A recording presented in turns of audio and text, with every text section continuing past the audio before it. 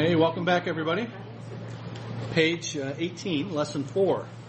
Fourth of 4 weeks together in the Newcomer's orientation. So today's the end.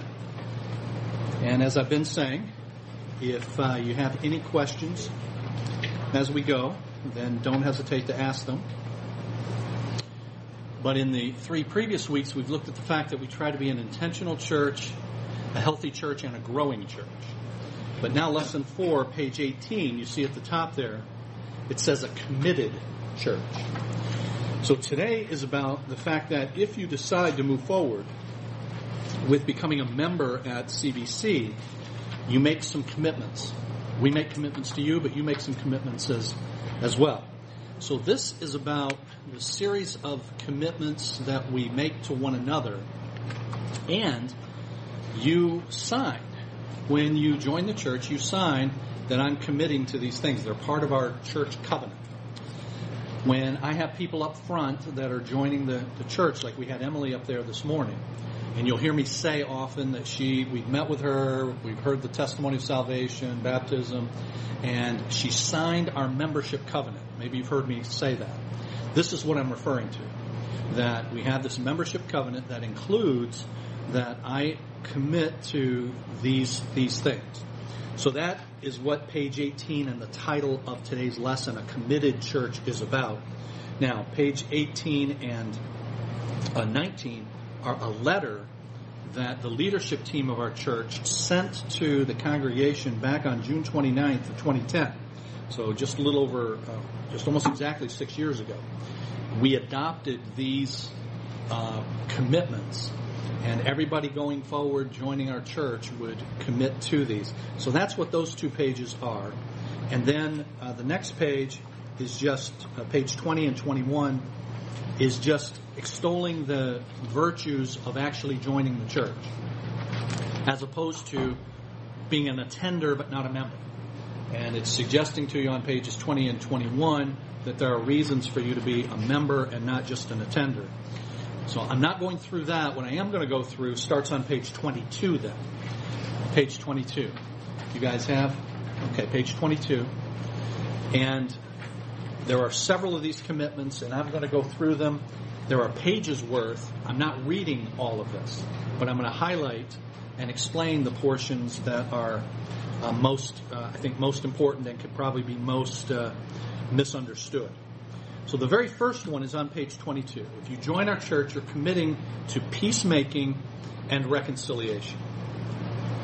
Unity in God's church is something that He values greatly.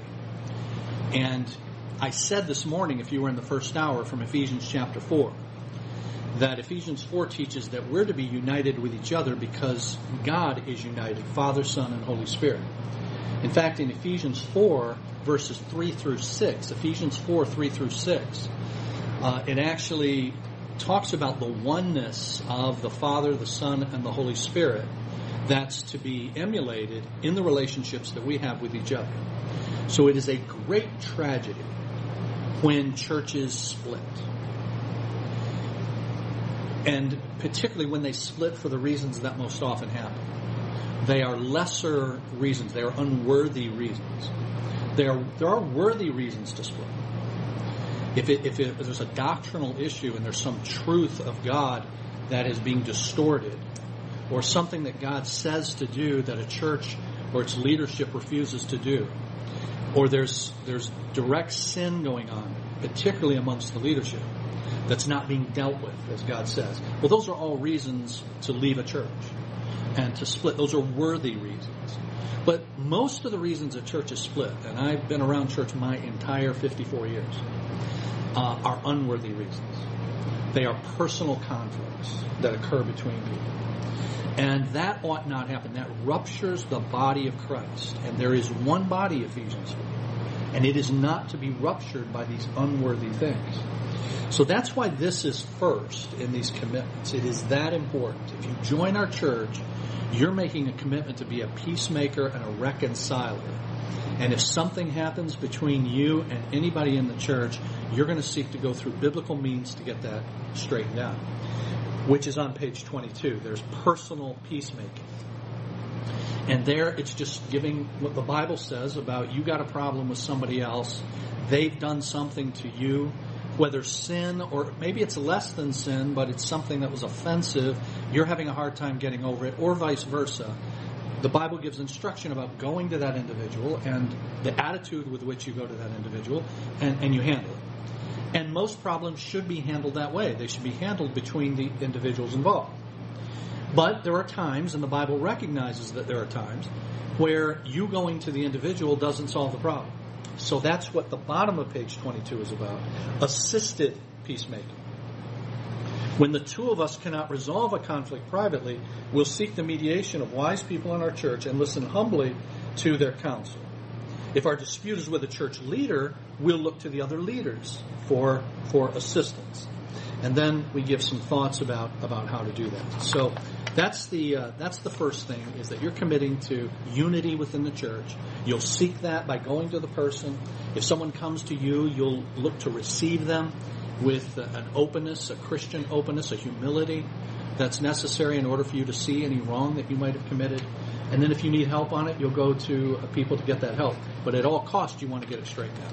Okay? Next page 24. Not only commitment to peacemaking and reconciliation, but also to preserving marriages.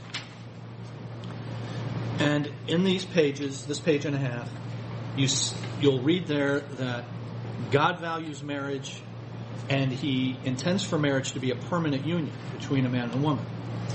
And therefore, divorce is an absolute last option. And we will do everything that we can to counsel with you, to help you reconcile whatever ruptures might be happening or may happen in the future in your marriage. Now, one of the ways we help preserve marriages is by being proactive rather than just reactive. I've married, I should count how many people I've married over the years, but a bunch. And in a proactive way, I refuse to marry anyone who has not gone through premarital counseling. And that's being proactive about marriage problems. Because they're going to occur, but if you, before you get married, understand what baggage each of you is bringing into the marriage, it will help immensely. So I don't know how many people I've done that with. It's been a lot over the years. I had one couple that I foolishly allowed them to talk me into not waiting for premarital counseling. They were an older couple, and so I allowed them to talk me into it. It's my fault. It's not their fault. I shouldn't have let them talk me into it. But I did that because they were an older couple, and I thought they would have the maturity, and so I went ahead and married them without the premarital counseling. Of all of the weddings that I've done, only one of those marriages has ended in divorce, and it was that one. And I attribute it primarily to that lack of premarital counseling. We could have headed off some of the stuff that they faced in the premarital counseling before they got married. Yes, Kimberly. You do the premarital? I do the premarital counseling, yeah. Now, our church has gotten larger, but I've always done it. And I've never really had a pastoral staff to share that with. Starting this Friday, Larry Castle is beginning his work here, part-time to start with. But I'm very delighted about that. So, Kimberly, to answer your question, yes, but that could change as we get pastoral staff and I have to delegate some of that. But to this point, I've done it. But it's that important. So that's a proactive way to do it. But then there's the reactive way. Stuff comes up, and then we do counseling with people, marriage counseling with people to try to rectify what goes wrong in marriages. Divorce is to be a last resort, but it is allowed in the Bible for two reasons: abandonment and adultery. In 1 Corinthians 7, the Bible says that if one party in the marriage, it calls that party in the marriage an unbeliever. If the unbeliever does not want to stay, then the believer is not under obligation, says 1 Corinthians 7. Now, you may be thinking to yourself, but what if the person who leaves is a believer? Well, the assumption is, if you're a believer, you wouldn't leave without reason. So the assumption of 1 Corinthians 7 is if a person is going to disobey God's requirements blatantly about marriage, then you're to consider them, as Jesus said in Matthew 18, as a pagan and a tax collector, an unbeliever. So one is abandoning the marriage. One of the parties leaves.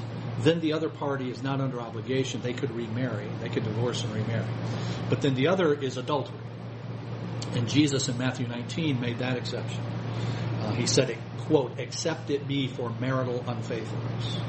And so that's an exception that Jesus makes. And if that happens, then the innocent party, can divorce and could remarry as well. Okay? So that's our commitment to preserving marriages. Premarital counseling. Divorce is a last resort, but it biblically can be allowed under those two circumstances. Okay? All right, page 26. Commitment to protecting our children. And this is something we're committing to you, but if you get involved in our children's ministries here, you're committing to as well. And the idea here is that we are not going to allow anyone to work with our children who we have not vetted properly. And that vetting process involves a couple of things. One, we do background checks on people who work with our children. And we pay for a service, and I forget how much it is per person. It's $15 or something. But to run a fairly thorough background check on those who are going to work with our children. That means that if you work with our children, that's anyone under 18 in our ministry here, you have to fill out an application. And you acknowledge on that application that I'm willing to have this background check run on me. And then we run the background check. So that's one. The other thing we do to vet those who are involved with our kids is they have to take our child protection training course. We have a course that we teach with some material that says this is how we interact with our children to protect them, so that they're not abused, for heaven's sake, in the church or by somebody in the church. And that course teaches you some of the rules that we have. Like, for instance, you're never in a room alone with a child. There's never a one-on-one, with the child. We designed this building so that all of our doors have windows in them on purpose, so that part of the routine for our security team, we have a security team, and a couple of guys are on security duty every week, and they're roaming the hallways. But one of the things they do is just roam the hallways to make sure there aren't any strangers coming in or any of that. But they also are to look in the windows, just randomly look in the windows and just see that everything's cool. So that those who are teaching, everybody in there knows that there are people making the rounds, okay? And there are the windows and the doors, and there's never to be anybody one-on-one. So we have what we call the rule of three. I almost forgot it. It's in that child protection policy. It's called the rule of three. There will always be at least 3 people in the room. There'll never just be 2 people, never just one adult and one child. The child protection course has a bunch of these kinds of things. You have to take it if you work with our kids. You have to sign that you took it. So it has worked very well for us. We've never, thank the Lord, to this point, 15 years, we've never had an issue or an accusation come up. But you never know what can happen in the future. Not only does it protect the children, it protects you. It protects you from a false accusation. Because if you've gone through all of these steps, then you've got that to protect you from some child, and that can happen too, making something up about you. But you have other people there, you have witnesses, all of that. It protects not only the children, it protects you. Now, let me tell you this story about how important maintaining this is and being vigilant about it is. At our parent church, the church at which I was on staff, where we were members for 16 years, Huron Baptist in Flat Rock, we developed a child training course like this. And we insisted that those who work with our kids take it. And for our Wednesday night program, we had there something similar to what we have here. We had a kids program. It was called Awana. Some of you are familiar with Awana. And we had that. And it met, the Awana program on Wednesday nights there didn't meet at the church building. It met 2 doors down at an elementary school. The elementary school let us use there. So you had the children's program here, and then 2 doors away at the church building, you had an adult Bible study going on. So the parents would drop the kids off, and they would come over for the adult Bible study. We had a guy who was visiting our church, and had been visiting for several weeks. But instead of dropping his daughter off at the elementary school and going over for the Bible study, he would stay there. He would stay at the elementary school. Now, I wasn't in the Awana program. I was actually doing teen work at the time with some of your kids, working with some of your kids too, right? And I was doing teen work. So I wasn't there, but one of the leaders from Awana contacted me and said, hey, we got this guy. It's been about 3 or 4 weeks. He's been hanging around at the program.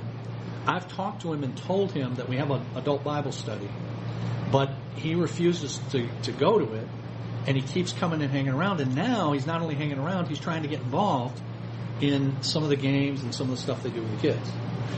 So I've talked to him. I don't know what to do. I said, okay, I'll talk to him. So I talked to the guy. And I said, hey, for the protection of our children, the protection of your daughter, everybody else, we've got this policy, and we've got the Bible study, and that's what we have for the adults. You'll need to do that. And he was very upset. And he says this. He says, I thought this was a Baptist church. So, so Baptist, what does that mean? Baptists let everybody have access to their children? And that was in his mind, by the way. I mean, he meant that. And in a lot of Baptist churches, frankly, it's a free-for-all. Whatever people want to do, they just get to do. And a church can't operate well that way. So I said, yeah, it is a Baptist church, but that doesn't affect what I'm telling you. And next week, when you bring your daughter, if you choose to bring your daughter, you cannot be there. You'll have to be at the Bible study. I never saw them. Now, a few years later, I get a call at the church office. It's from the principal of the high school in Flat Rock, of the middle school in Flat Rock. So she's now in middle school, the daughter. And this principal says, hey, do you know this family? And I'd almost forgotten. It had been a few years. And I said, yeah, I do. I remember. Because the principal had heard that they go to our church some more. And said, have you ever seen anything strange? So the principal's asking me questions. And I related this story that we had to insist that the dad not be there, but he hadn't done anything that we knew. But she confirmed that the reason she was calling is because they had seen some things with the daughter and her relationship with her father that made them very concerned. Now, I don't know whatever happened with that, but here's a guy who wanted access to our children's program. And I'm very, very glad that we wouldn't give it to him. Okay? And so we insist on that here. If somebody wants to work with our kids, they have to take this training and be vetted that way.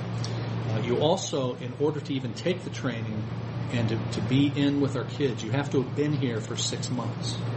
So you don't get easy access and you don't get quick access. And when we say be here, you don't have to be a member for 6 months. So let's say you've been coming for 3 or 4 months and you join the church. You still got a couple months before you could get involved. But got to be a total of 6 months before you get involved. All right, commitment to protecting our children. Commitment to biblical counseling, page 27. So I do a decent bit of counseling, and we have others who do counseling for us. And as our church has grown, we've needed to create levels of help for people. The Stephen ministry that we introduced a couple of weeks ago, some of you were here for that, on the 29th. Yeah, so what's this, the 26th? So it's been almost a month now. June 29th, we introduced Stephen Ministry. That's a new layer of help for people that we've instituted. We want to start, and we have people training for now, a formal counseling ministry here. Right now, the formal counseling ministry is through the pastoral staff, primarily me and my wife. But we need to expand the people that are involved in that. But either way, whoever's doing it, it's biblical counseling. And I differentiate biblical counseling from Christian counseling. Now think about that for a moment. They should be the same thing, right? Those should be interchangeable, Christian counseling, biblical counseling. But the reason I emphasize it's biblical counseling is because Christian counseling in our day means this: counseling dispensed by a Christian. It refers to the spiritual status of the person giving the counsel, not necessarily the content of what they're counseling. Biblical counseling refers to the content. It's counsel from the Bible. So a Christian counselor may or may not, and I would add, often does not, get their counseling from the Bible. They get it from their secular training. Now, I'm not against secular training. In fact, I'm in favor of it, as long as somebody is skilled in filtering that through a biblical grid. And that really does take a skill. Let me just give you an example. I have a book on my shelf called A Guide to Christian Caregiving. And it's written by a Christian, but a guy who was trained in secular counseling, but he's a Christian. And in the book, he's got, I won't draw it, because I can't draw it, but he's got this pyramid. And as I describe the pyramid, maybe some of you have heard of it. It's just a pyramid, and then it's got these levels of needs. The pyramid's called a hierarchy of needs. And it's Abraham Maslow's hierarchy of needs. Well, you can Google, if you're not familiar with that, you can Google that. But at the lowest level, you've just got what he calls physical needs, food and shelter and those kinds of things. So people have to have those met.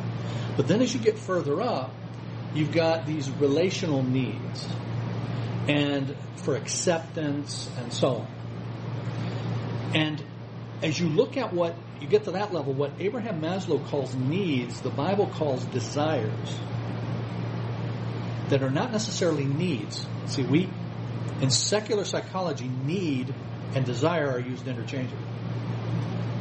But sometimes our needs are not actual needs, they're desires that can become idolatrous. And if that need, so-called need, is not met the way I want, then I respond in ways that the Bible calls sin. Because I've elevated this desire to the level of an idol, and we call it a need. All right, so that's Maslow. And unless you are somebody who's got some theological training, you don't have to be a seminary graduate, but just somebody who understands what the Bible teaches about the human heart, about sin, Maslow's thing sounds great. And many Christian books have fallen into this. Now, I'm going to say this, and don't kill me. And look, you can read this book and profit from it greatly. Really. Just read with discernment. But you all familiar with the 5 love languages? Now, it's got a lot of great insights in it. It really does. But if you still have it on your shelf, go back and read it. And it's based on the idea that you have a need to have someone speak to you in your love language. Well, the Bible doesn't say you've got a need for somebody to speak to you in your love language. Now, it's cool if somebody does. And I recommend that husbands learn to do that and learn about their wives, and wives learn about their husbands and learn how they can help them and know more about them and speak to them in ways that are helpful to them, all of that. So it's got a lot of helpful stuff in it. But it's based on this idea that this is a need, and when you don't get it, that's when things go wrong. So think about it. When then things go wrong and I get ticked, it's not because I'm a sinner, it's really because you're a sinner. Because you're not speaking in the right language. Learn the right language. Lots of Christian books that have a lot of helpful stuff in it that are not based on that. So when we say biblical counseling, that's what we're talking about. The counsel itself comes from the Bible. Okay? Next page. Related to the counseling is confidentiality. One of the great things that Stephen Ministry does is when they train those who will be Stephen ministers, like the ladies that you saw introduced on June 29, that training includes a lot of instruction about confidentiality. And it's very strict. So strict, they don't tell me stuff unless the person that they're giving care to consents to it and needs some additional help, and then they introduce them to another level of care. But they're very strict about that, and I think overall that's a very good thing. So when counsel happens at our church, we're committing to confidentiality in that counseling. But there are some exceptions, and you see these bullet points there. One exception is when a leader is uncertain how to counsel a person about a particular problem and needs to seek advice from other leaders in the church, or if the person attends another church, from the leaders of that church.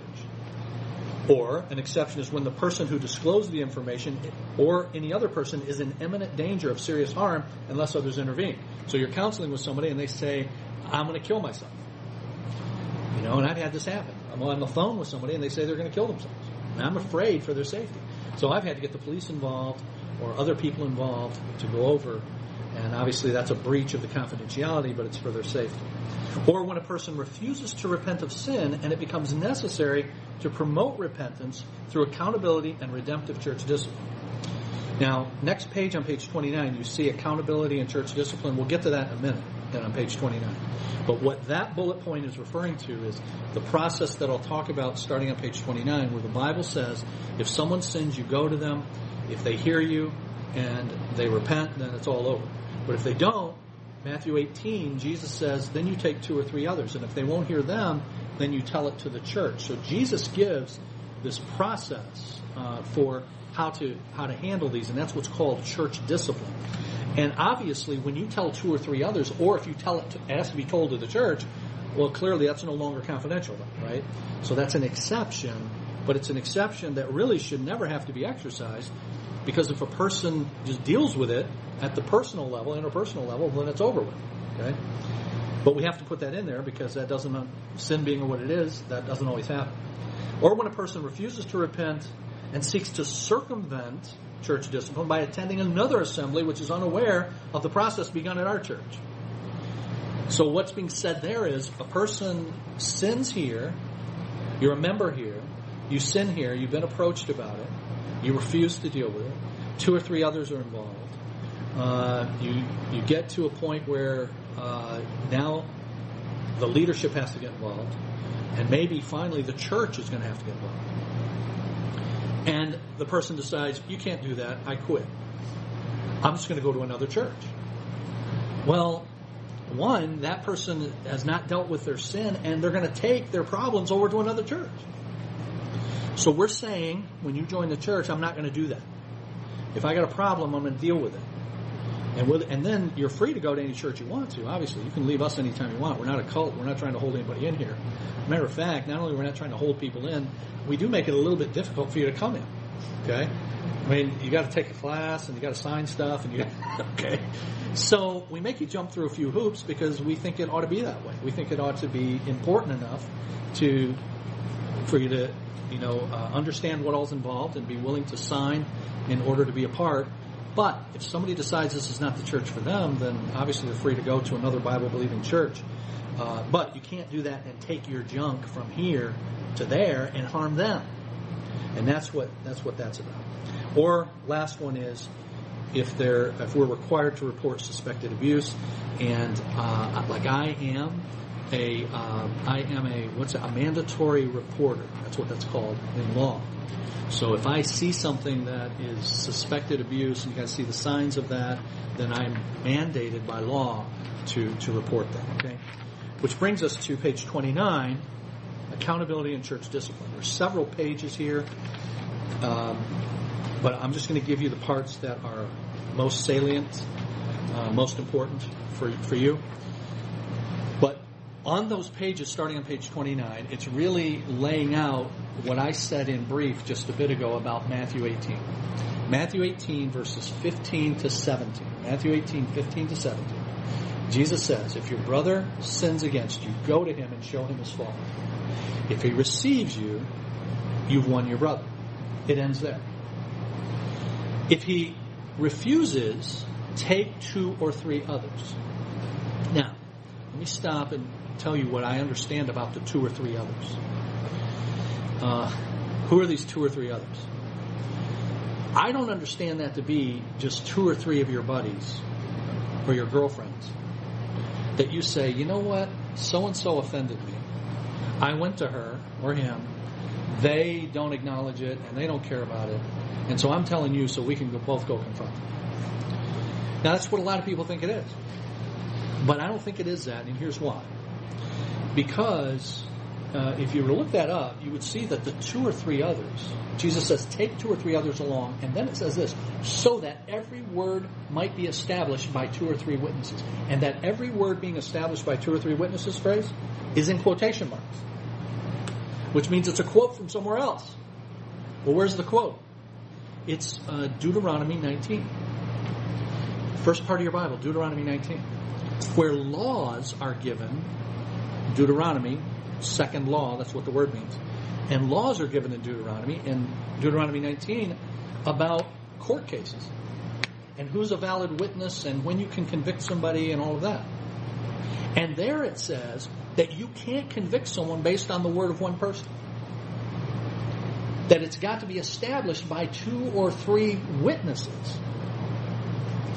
So my understanding of Matthew 18 is not you take 2 or 3 people who are witnesses to your confrontation with this person. That is, I'm asking 2 or 3 of you to go while I go a second time to Joe and tell him what he did, and I want you to be witnesses of my confrontation with Joe. No, these are 2 or 3 witnesses, people who know what Joe did. Now, if you're awake still, and you're thinking, you're going, what if there aren't 2 or 3 people who know what Joe did? Then my understanding is it ends right there. You say, well, then Joe gets away with it. And here's my understanding as well. Nobody gets away with anything. Right? Then I leave it in the hands of God. And God has a way of bringing it out. For example, I've had multiple times over the years, and it's usually happened in this direction, though it can happen in the other direction, and I know at least one instance where it has. But it's usually been a woman in a marriage who is sure that her husband is having an affair. She just senses it. There's just something not right. He's working longer. She's just got all these things that, she senses it. And she comes to me and says, he's having an affair. There's somebody else, I'm sure. And she gives me all the reasons. And I say this, you may well be right. But I don't know. And you don't know. I can talk to your husband, and I usually do, and say, look, your wife is concerned about the state of your marriage. I'm here to try to help you with that, and so on. But I can't accuse him of adultery because I don't know that he's got somebody else. But here's what I tell the wife. If he does, my experience is it comes out. That the 2 or 3 witnesses will show up. That it will come out somehow. And in virtually every case it comes out. Letters are found. And the letters serve as a witness. Now why can I say that? In 2 Corinthians chapter 13, 2 Corinthians 13 and verse 2, 2 Corinthians 13 and verse 2, Paul says, I wrote to you in a letter, and now I'm writing to you again, so that every word may be established by 2 or 3 witnesses. He quotes that again. He's using his letter as a witness. It's documentary evidence is the point. So the point I understand Jesus to be making in Matthew 18 is, it's not just your word against their word with no documentary evidence or eyewitnesses. No one could ever be brought for church discipline based on the word of just one other person. So if you don't have it, you have to wait for the Lord to bring it out. Now, if you do have it, you confront the person. And you say, look, we got the goods on you here. And you're refusing to deal with it. And we're calling you to repentance. And if they refuse to do that, Jesus says, tell it to the church. So the only things that would ever make it to the threshold of going to the church are things that have absolutely been proven. You get that? Nothing should ever go to the church, and never has here, and never will, Lord willing, based on what I'm telling you. Nothing could ever go to the church that hasn't gone through this elaborate process of it's been absolutely proven that this person has done this, and this person refuses to deal with it. Okay? So that's what church discipline is referring to. It's referring to that those verses in Matthew 18, 15 through 17. Now, this is just an aside. I like to kick this every time I go through this. In verse 20 of Matthew 18, just a couple verses down, Jesus says, and where 2 or 3 are gathered together in my name. You guys remember that verse? I am there with them. Now, how have you heard that verse used? If nobody shows up at church on a Wednesday night, the pastor usually gets up and says, well, I don't know where everybody is, but where 2 or 3 are gathered, the Lord is with us. Or if you're having a home group or something, where 2 or 3 are gathered, the Lord is with us. And in the context, I don't think that's what Jesus was saying. that, hey, if you just have 2 or 3 together, be of good cheer because I'm there with you. No, it's actually in the context a warning. Because remember, just a few verses earlier, 2 or 3 have been used. How have they been used? Tell it, bring along 2 or 3 witnesses so that every word might be established by the testimony of 2 or 3 witnesses. And Jesus then later says, and where 2 or 3 are gathered in my name, I am there in their midst. It's a warning. Saying this isn't just a process that involves you guys. I'm involved as well. And I, the Lord, am watching this whole process. So to the offender, please understand that if you refuse to get this right, I'm seeing this whole thing and I'm involved in it. All right. So people who want to do home church, based on just, where 2 or 3 are gathered together. I mean, I'm not against church in a home. Many of the churches in the New Testament were churches in a home. But the idea that you have no structure, you have no pastor, just some people get together for a Bible study, and Joe is sort of the leader. I keep picking on Joe today, don't I? Okay. But Joe's the leader, and that therefore is a church because where 2 or 3 are gathered together. Listen, there are people who believe that. Lots of people who believe that. I've had people who used to come to this church who decided they were starting a home church. I said, who's going to be the pastor? Well, I'll lead it. I said, that's not what I asked. Who's going to be the pastor? And doesn't the Bible say pastors are to be ordained, and who does that? But see, there's bypassing all that stuff because we got 2 or 3 are gathered together, and Jesus is with us. All right. So, page 29 then, accountability and discipline are signs of God's love. That's the way they should be viewed if we're repentant and humble. Page 30, if you look at page 30, most corrective discipline is private, personal, and informal. Most of it takes place one-on-one. You go to the person, you get it straight, and it doesn't go any further. Formal discipline, though, may involve the entire church, a la what I've just talked about. Now, here's the part then, I've already explained that all of that. Here's the part I really want you to get. Look at page 32. And the first full paragraph on page 32. We realize that our natural human response to correction often is to hide or run away from accountability. To avoid falling into this age-old trap and to strengthen our church's ability to rescue us when we're caught in sin, we agree not to run away from this church to avoid corrective discipline. We affirm that membership is transferred, not resigned, as it is God's expectation that we be in recognized fellowship with His church. Now, what does that mean? That means if you've sinned and you've been confronted about it, and now we've got the 2 or 3 witnesses. If we don't have the 2 or 3 witnesses, then it's just one word against it and it doesn't go any further. And you could leave the church and go to another church, and you transfer to another church, and the Lord will sort that out. But in your case, let's say there's 2 or 3 witnesses. You've done this, but you refuse to deal with it. And now it's getting further. The leadership's having to get involved. Maybe even it might have to go to the church. And you respond by saying, I'll circumvent that. I'm just going to leave. And we're saying you're not going to do that. That you're either going to deal with it here or you're going to deal with it there. That membership is transferred. It's not just resigned. Because it's God's expectation that we will be in recognized fellowship with the church. So what that means is you don't have to be here. And as I said, we don't lock the door and try to keep anybody here. But if you're not going to be here, you need to be at another Bible-believing church. And you transfer then from here to there. Well, when you transfer from here to there, guess what happens? There's a letter of transfer. Do you know why churches do letters of transfer? It's to keep people from bringing baggage with them. So you will not circumvent by just saying, I quit. And so when you join our church, you're making a commitment to do that. Now, none of this should scare you, because none of this will ever happen. If you sin and you get confronted with it, deal with it. And then we're done. Okay? And if you don't deal with it and we don't have 2 or 3 witnesses, we're still done. We've only had 2 times in the history of our church that it's gone to the church. It's been a number of years since that's happened. But sin being what it is, it'll happen again in the future. And we're just making you aware of it. Okay? All right. Next is we invite you to become a member of our church. Becoming a member can be a life-changing decision. Preaching, teaching, fellowship opportunities to page 34.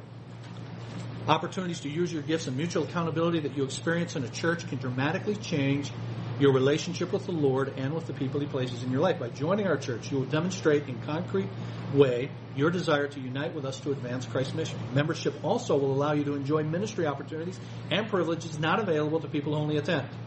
So you can participate and vote in congregational meetings. Eligible to minister with our children and youth. You can seek more opportunities to use your spiritual gifts. If you need counseling or support from our leaders, when their time is limited, your request will take precedence over those who have not joined the church. I do counsel with people who are not members, but I got to prioritize the people who are members, right? So what do I do next? Page 35. First, make a decision to join a family of believers. For some, just the idea that I should join a church at all is a difficult step. There are a number of reasons for this, but a most common objection, often voiced by well-intended people, is why bother joining? Isn't membership just a man-made thing? Where is membership in the Bible?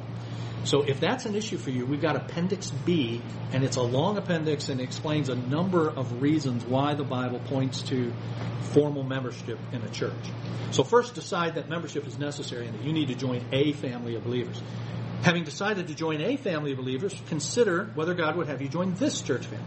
And if you believe God would have you commit to serve at CVC, here are the 4 qualifications. You've got to have a credible testimony of salvation that you're a believer. You have to be baptized by immersion. If you haven't been baptized by immersion, then we can arrange to have that happen. You must be supportive of our statement of faith. Our statement of faith is Appendix A. I told you about that the first week. It's Appendix A. Now, notice that line. A church member must be supportive of our statement of faith. You might read through our statement of faith and go, I don't know what that is, or I'm not sure if I believe that. Let me give you an example. In our statement of faith, we say we believe in what is called a pre-tribulation rapture of the church. So that means in the future, Jesus predicted there will be the 7-year period called the 7-year tribulation.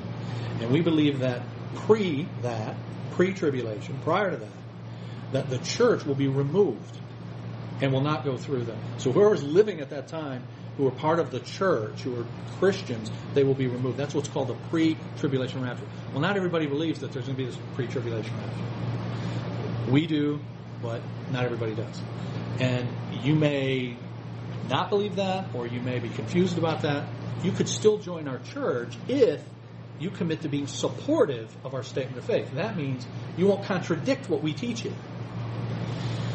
So you could still join, but you're not going to then in the hallways or in small group or anything like that say, hey, do you buy that thing Pastor teaches about pre-tribulation rapture?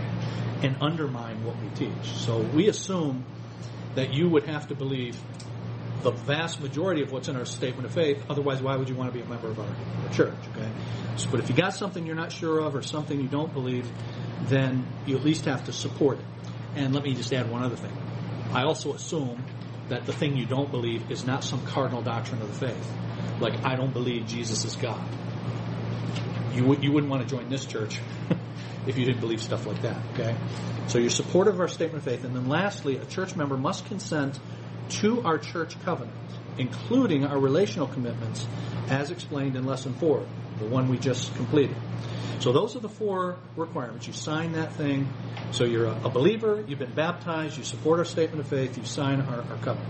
So if you'd like to do that, here are the steps. You see me, and we set a time to discuss the process. Now here's why. Because the process may be different for each of you.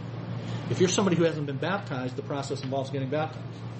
If you're somebody whose name is on a roll at another church, you're a member at another church, that involves transferring from that church to here. If you're somebody who is not a member of another church, either because you've never been a member at another church or because it was so long ago that they dropped you off of their rolls, well, then now you're coming to us through your testimony and our interview of you and so on. So you let me know, and then we can tell you which of those processes you need to go through. Page 37 has our membership application. So you see it there. It's just one page. It's pretty simple, but there it is. So you can fill that out, and you can turn that in at the information center. If you don't want to mess up your book and tear it out of here, they've got copies of it there. So just get a sheet from them. You sign the church covenant, and that's on page 39. And the first 4 of the 5 things on page 39 are very eloquent. I can say that because I didn't write them. This was written about 150 years ago.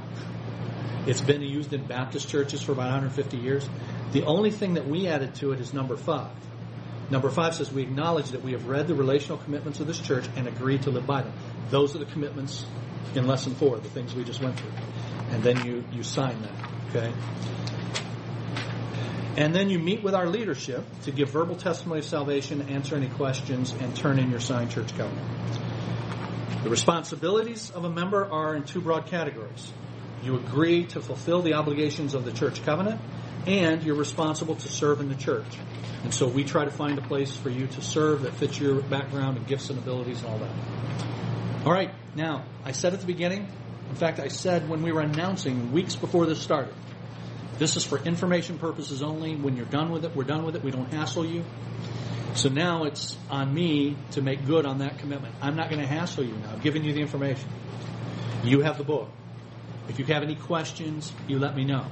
But the ball is now in your court for you to then let me know, let us know if you want to join the church. If you do, you can see me, or you can just go ahead and fill out that membership application, turn it in, and that'll get the process started. Okay? Any questions? Yes? Is this individual application, or should it, if you're individual? Coming? Okay, Yeah, so individual. So yeah, so both of you would fill out your own. You got your own testimony. Right. We would want to talk to both of you. We could meet with you both together, but you both need to fill out your own application.